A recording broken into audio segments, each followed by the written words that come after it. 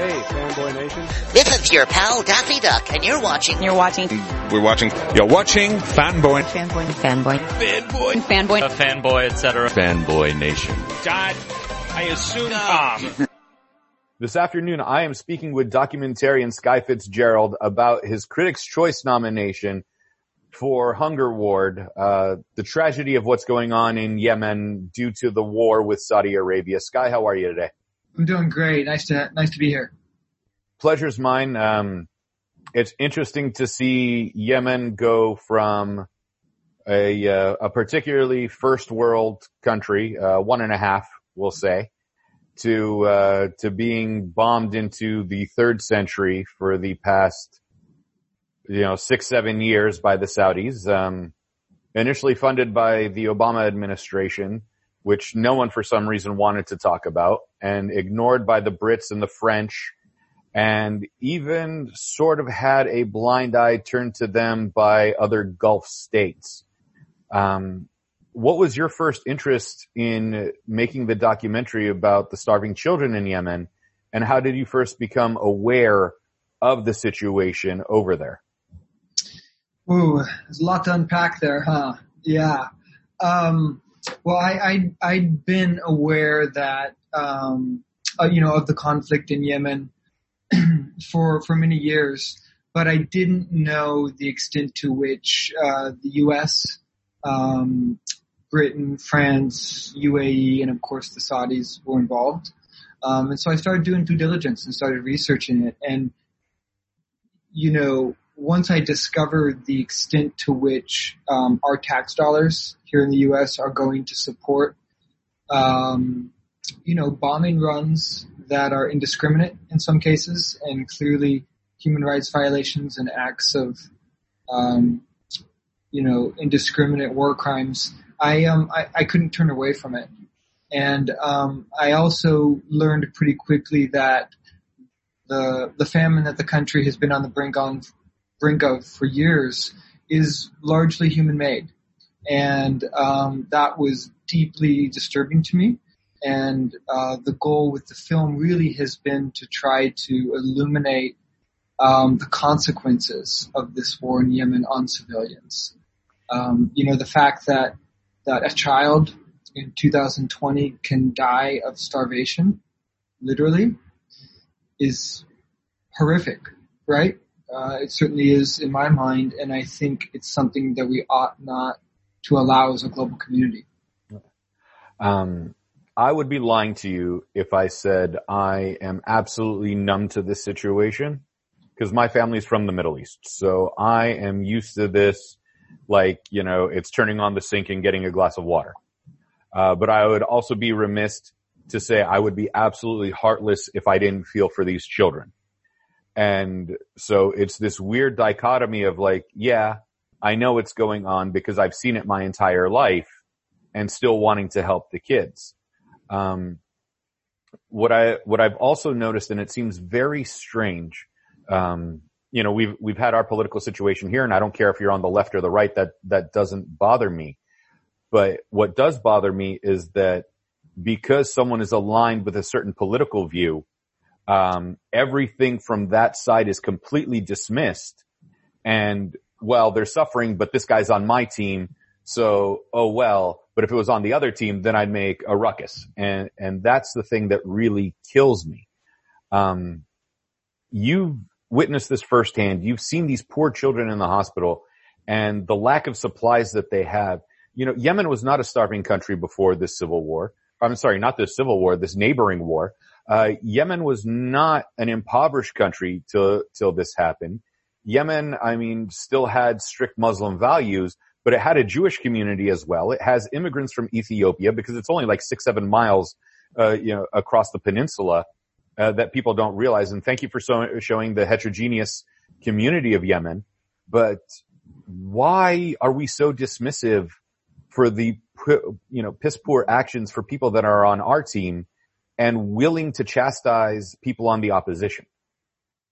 Yeah, I think it's a fair question. As you've sort of hinted at, the conflict that's ongoing in Yemen that's supported by the Saudi coalition has been supported in different ways by both the Obama administration and the Trump administration. And it's taken different forms during both, but it has been supported regardless, nonetheless.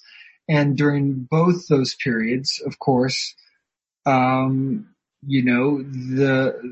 famine has increased and gotten worse. And, my take is that, regardless of your political beliefs, as you've noted, the fact is anyone should be horrified by indiscriminate killing of children, which is happening right now, regardless of what your political beliefs are, whether you're on the left or the right. There's certain things that just are, in my mind, completely universal, right?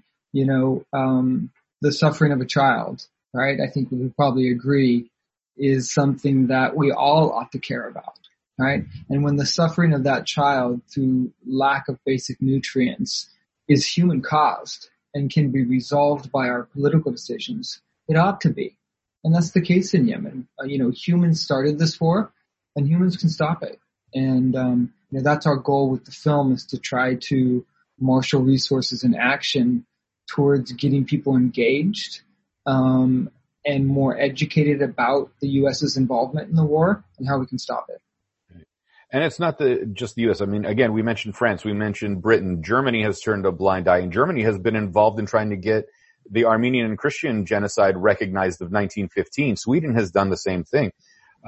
So it's really strange to see the world that's tried to help other communities ignore Yemen. And you mentioned this in the documentary, and we've been talking about this. This is a man-made famine. It's not like Ethiopia in the 80s, which was a tragedy, but that was climate. That was lack of resources. That was drought. That was, a natural cause of famine, which is still a horrible thing. But when it's man-made, it's absolutely more intensified and can be stopped, which makes it far worse. Yeah, absolutely. And I think one of the things we can challenge ourselves on is why is this known as the Forgotten War, right? As you're referring to, it's not something that gets a lot of notice or traction here in the West. And, I'm driven by the name Adel Hassani, Nabil al-Quati. I named them because Adel is a Yemeni filmmaker and journalist who's been in prison for the last 2 months for doing his job and trying to get a story out that the local factions and de facto authorities didn't want out. Nabil al-Quati, who I worked with when I was there filming, was shot dead on his front step in June because he was trying to get a story out that the local authorities didn't want out. So, this is the space that I often try to fill with these short human rights films. Yemen is a country in conflict, right? And journalists and filmmakers on the ground are under incredible duress to get their stories out without being imprisoned or killed. And so on this story, I tried to fill a space as an ally with Adele and with Nabil and many others who are having an incredibly difficult and dangerous time getting this sort of narrative out of the country, right? And our goal is to try to fill that space and try to do it in as cinematic a way as possible so that, the story hopefully can have a more sustained lifetime. And have some legs more so than just a short news story would have. So that's sort of the intent in terms of how we shaped it. Right. I was surprised that it was nominated for a short doc because it's 40 minutes. So I think it makes it just under the cut of a full length documentary. So I understand, but this film was phenomenal. I want to ask something from the perspective of the right at this point. We just had an election here in the United States. For better or worse, people have different opinions on the outcome. I always tell people it's not extremes. It's 51-48, depending which way it's ticking for those 4 years.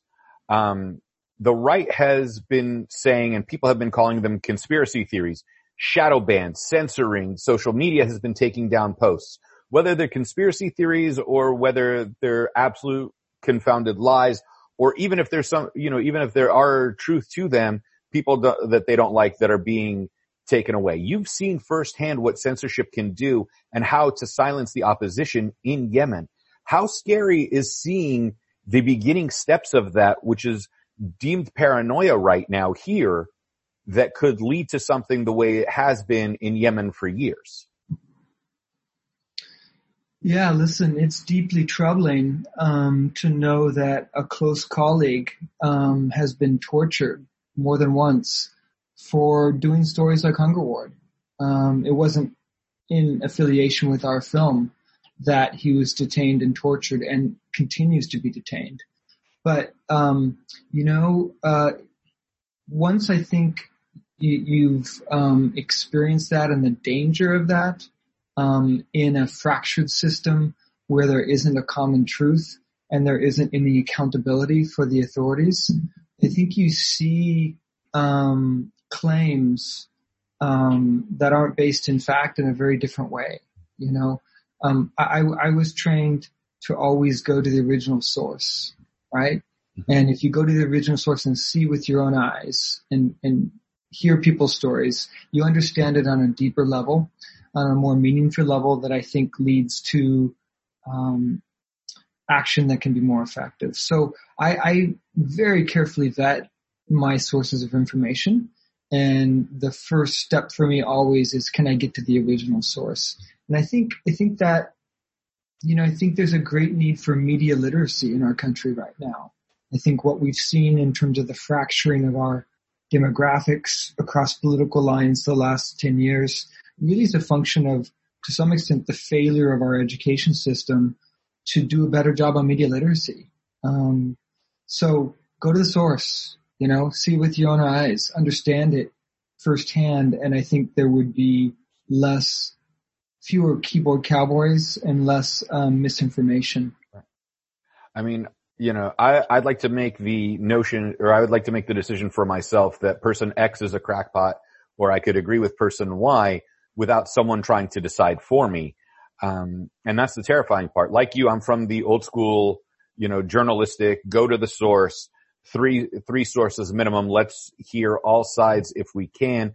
Let's try to be as unbiased as possible, even though our own personal biases are going to fill in there. With your documentary, Hunger Ward, and you have a .org along with this. I believe the .org is hungerward.org. Yeah, that's right. If I'm not mistaken. Yeah. Thank you. When something like this happens, has there been an attempt, not only on your life, but a way for other powers that be, especially financially secure nations, trying to shut you down with this? Or do they look at you and just dismiss you and go, oh, he's an outsider, he's an American, or he's Canadian, or wherever you're from, and say his opinion doesn't really matter because he's not one of us? It's yet to be determined, yet to be seen, frankly. Operating in Yemen while we were filming is incredibly delicate, right? Because it's a conflict zone. It just is. And even though the conflict's front lines, shift consistently in many parts of the country, it is a conflict zone, and people are dying, not just from airstrikes, but from, conflict on the ground itself. So that danger is real, but I think what you're pointing to is a different kind of danger, right? The kind of danger having to do with the political weight of the conflict in Yemen. My hope is that, the coalition that has been sort of supporting the continuance of the war in Yemen, including the U.S. and Saudi Arabia and UAE, and then, of course, France and Britain through the sales of arms, and other countries. But those primary key players are getting tired, right? Are getting tired of this incredibly drawn-out conflict that has been pretty static for some time. And despite the fact it's completely asymmetrical, right? The Saudis have control over the skies, for example, and can bomb indiscriminately. Really the factions have really fought to a standstill to some extent. And what I hope is that in the coming days, especially with the changing of the administration here, is that, they'll find a way out, right? They'll find a way to say, enough is enough. The cost benefit analysis is not enough for us to continue. And I think that's what all my colleagues in Yemen want for the most part. It's like if you ask someone on the street of Aden or someone in Sana'a right now, how this war can stop, to a T, they will say, if the foreign actors leave, we can solve this, right? And until the foreign actors leave, we can't solve this. That's what you're hearing. So that would be my hope. Well, it's all of our hope at this point. Has anyone pinpointed the initial fuse that was lit that started this conflict? In what sense? Between Yemen and Saudi Arabia. The Saudis have more money, they have more military, they have more finances, they have more support than Yemen. Yemen wasn't a poor country. Yemen wasn't necessarily one of the richest oil countries. It was top 30, but it wasn't to the extent of Saudi Arabia, UAE, Qatar, and the Gulf states. So, what was the fuse that lit the conflict between the two that people are now saying? Because that seems to have been lost in translation and in reporting in the West. Well, as you probably know, the common political narrative, you're right, is that this is a proxy war, right? It's a proxy war between Saudi Arabia and Iran, right? Because the northern border of Yemen, borders Saudi Arabia, and that it's really, Yemen is just being used as the proxy country to fight that war between those two countries, only one of which is Sunni, of course. So, that history goes much further back. My personal belief doesn't align directly with that. I think to some extent it's really, if I were to harbor a guess, to a great extent it's simply fear when the Houthis overran Sana'a by the Saudi Arabians that they didn't want an aggressive party that wasn't Sunni running the largest city in the country because, that's the north of the country, which borders Saudi Arabia. So I think initially perhaps the war started out of fear after there was the internal conflict, with the Houthis making a run and taking over the city. But of course it's expanded into far more than that. But really very few people have gained from this war and so many hundreds of thousands have suffered. You probably know the stats. It's, close to 5 million children in Yemen right now are at fear of dying of starvation in the coming months. That fact ought not to exist on this planet. Why do you think that the world only starts caring when something happens in France? Like, Lebanon blew up because of mismanagement and the entire pier is gone and, a quarter of Beirut basically went, a month and a half ago.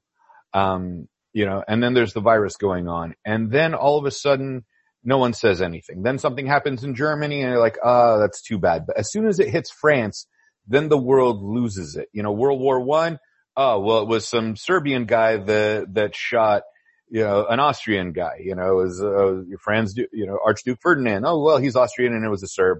That's their problem.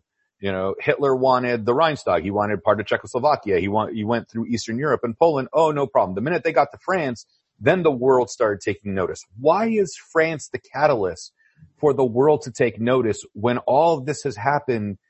Eastern Europe, the Middle East, which is primarily Western Asia, North Africa, East Africa. Why doesn't the world take notice until something happens in France? I don't have the answer to that, and I think it's a great question. The irony of what you just asked, if I have a colleague who's a director of photography from Lebanon, and he was there this summer when the explosion happened, and he just wrote me last week that he just temporarily moved to Paris, ironically, right? And so I think my answer to the heart of your question is pretty simple. I don't think it answers your question, but I think it's my answer to that dynamic, which does exist. And that's how I'm trying to intervene in this film and in previous films that I've done, right? Why does a boat full of asylum seekers who drown off the coast of Africa not as important as something that happens in Stockholm or Paris, right? My view is it ought to be. My view is it's far more important in some ways, right? And with Hunger Ward, that's what we're trying to achieve, right? I mean, Dr. Aida in Aden and Makia Maji, the nurse in the rebel-held North, they're heroes, right? I mean, they are doing incredibly difficult work behind the front lines of an incredibly dangerous conflict. And people just don't know about them. And they should. And as an ally, I want to showcase these sorts of human beings that are doing absolutely unheralded work in very difficult circumstances that get no attention most of the time, right? But they're doing the hard work of saving lives that I think we in the West ought to know about and care about. And it's not just a war. There's a global pandemic going on that they're suffering through. So now you have to save these starving, malnourished children in the middle of a pandemic, in the middle of a war, that everything's just falling apart around them. Absolutely right. Yeah. And, you know, we were fortunate to finish filming, and then we got back to the U.S. about a month before the global pandemic really, landed hard here in the U.S. And so, but I've been in consistent contact with our colleagues in Yemen, and, you know, it's been devastating for them. Even though the statistics, the authorities don't really want the actual statistics to get out. You know, anecdotally, I can say that, you know, one of my colleagues lives by, around the corner from a graveyard in Aden. And he said that by the middle of April, that the number of barrels had shot up tenfold, from what their usual level was. So they're getting hit really, really hard. As you noted, on top of all these underlying pressures caused by the war that already existed. So it's been devastating for them. Your documentary had to be whittled down to 40 minutes, roughly.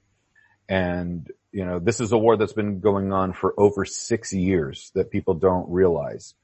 What was something that you really wanted to include in the documentary that unfortunately ended up on the cutting room floor because it just didn't fit into the narrative you're sharing? I mean, you know, you're not pushing you're not pushing an agenda to just make the Saudis look bad. You know, you're telling the story of these Yemeni people. So where does, you know, something that you really wanted to include that just didn't fit into the documentary itself, that you wish you could have put in?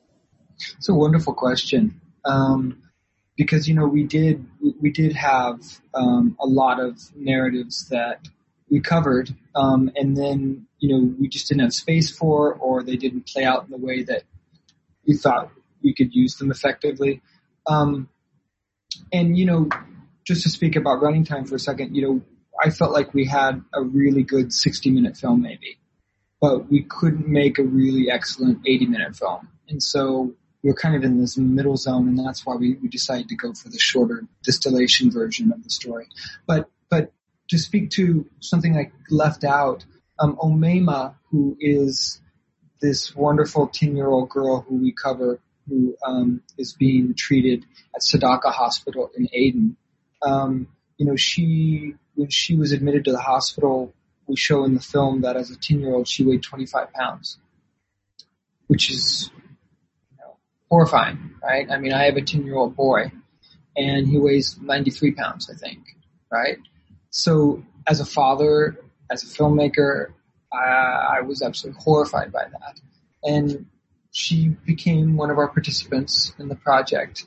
And one of the wonderful things that we were able to witness was her treatment, but then also her discharge. And we were able to track and follow her home to her village in northwestern Yemen, and sort of capture the reunion with her family. And that was just a beautiful, beautiful moment to see a young Yemeni girl recover, right? And get healthier, and then be rejoined with her family. And it just, because of how we shot it and the timing and the location, we just couldn't fit into the film, but it's really a beautiful scene. And on the bright side, now we have a bonus for the DVD feature. Right, exactly. Yeah. Yeah. No, we are actually creating, we've already cut that, 6 or 7 short pieces that we are going to put out to just try to raise awareness, not only about the film, but also for a Western audience in particular, more understanding and knowledge, that one, Yemen isn't just war, as you noted at the start of this conversation, but also just raise a general level of awareness and understanding of Yemen in general. And we'll be releasing those in the next month or so, sort of in partnership with the film, to target different audiences. We're also going to, I think, partner with IRC for some of that to make sure they get out to a completely different demographic as well. For people that want to contribute to your organization and to the Film Society itself, where can they find you and where can they connect on social media so they have a place to go? Yeah, thanks for asking that. So we have a website for the film. It's hungerward.org, so O-R-G. And on that, there's a get involved or a take action link.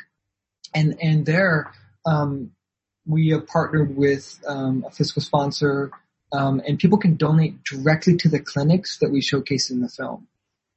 So that's one way financially they can get involved. That would have a direct impact on the doctors and the physicians and the nurses that you see in the film. And then there's also sort of an interventionist tool so that you can get involved to try to change government policy surrounding the war in Yemen.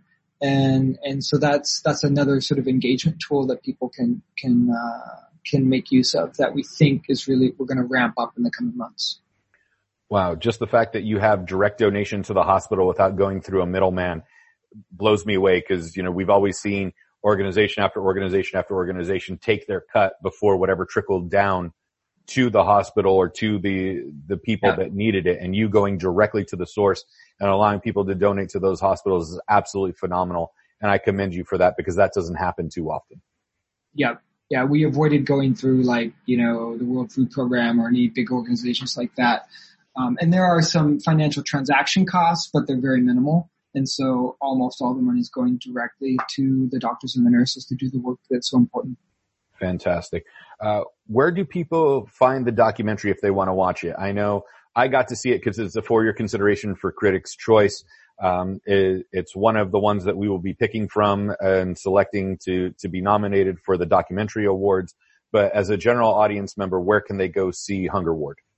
Well, given the fact the cinemas are closed right now, it's difficult for any film, right, trying to get seen right now, that isn't sort of in the distribution, pipeline already. But we are screening at Doc NYC, starting on Wednesday.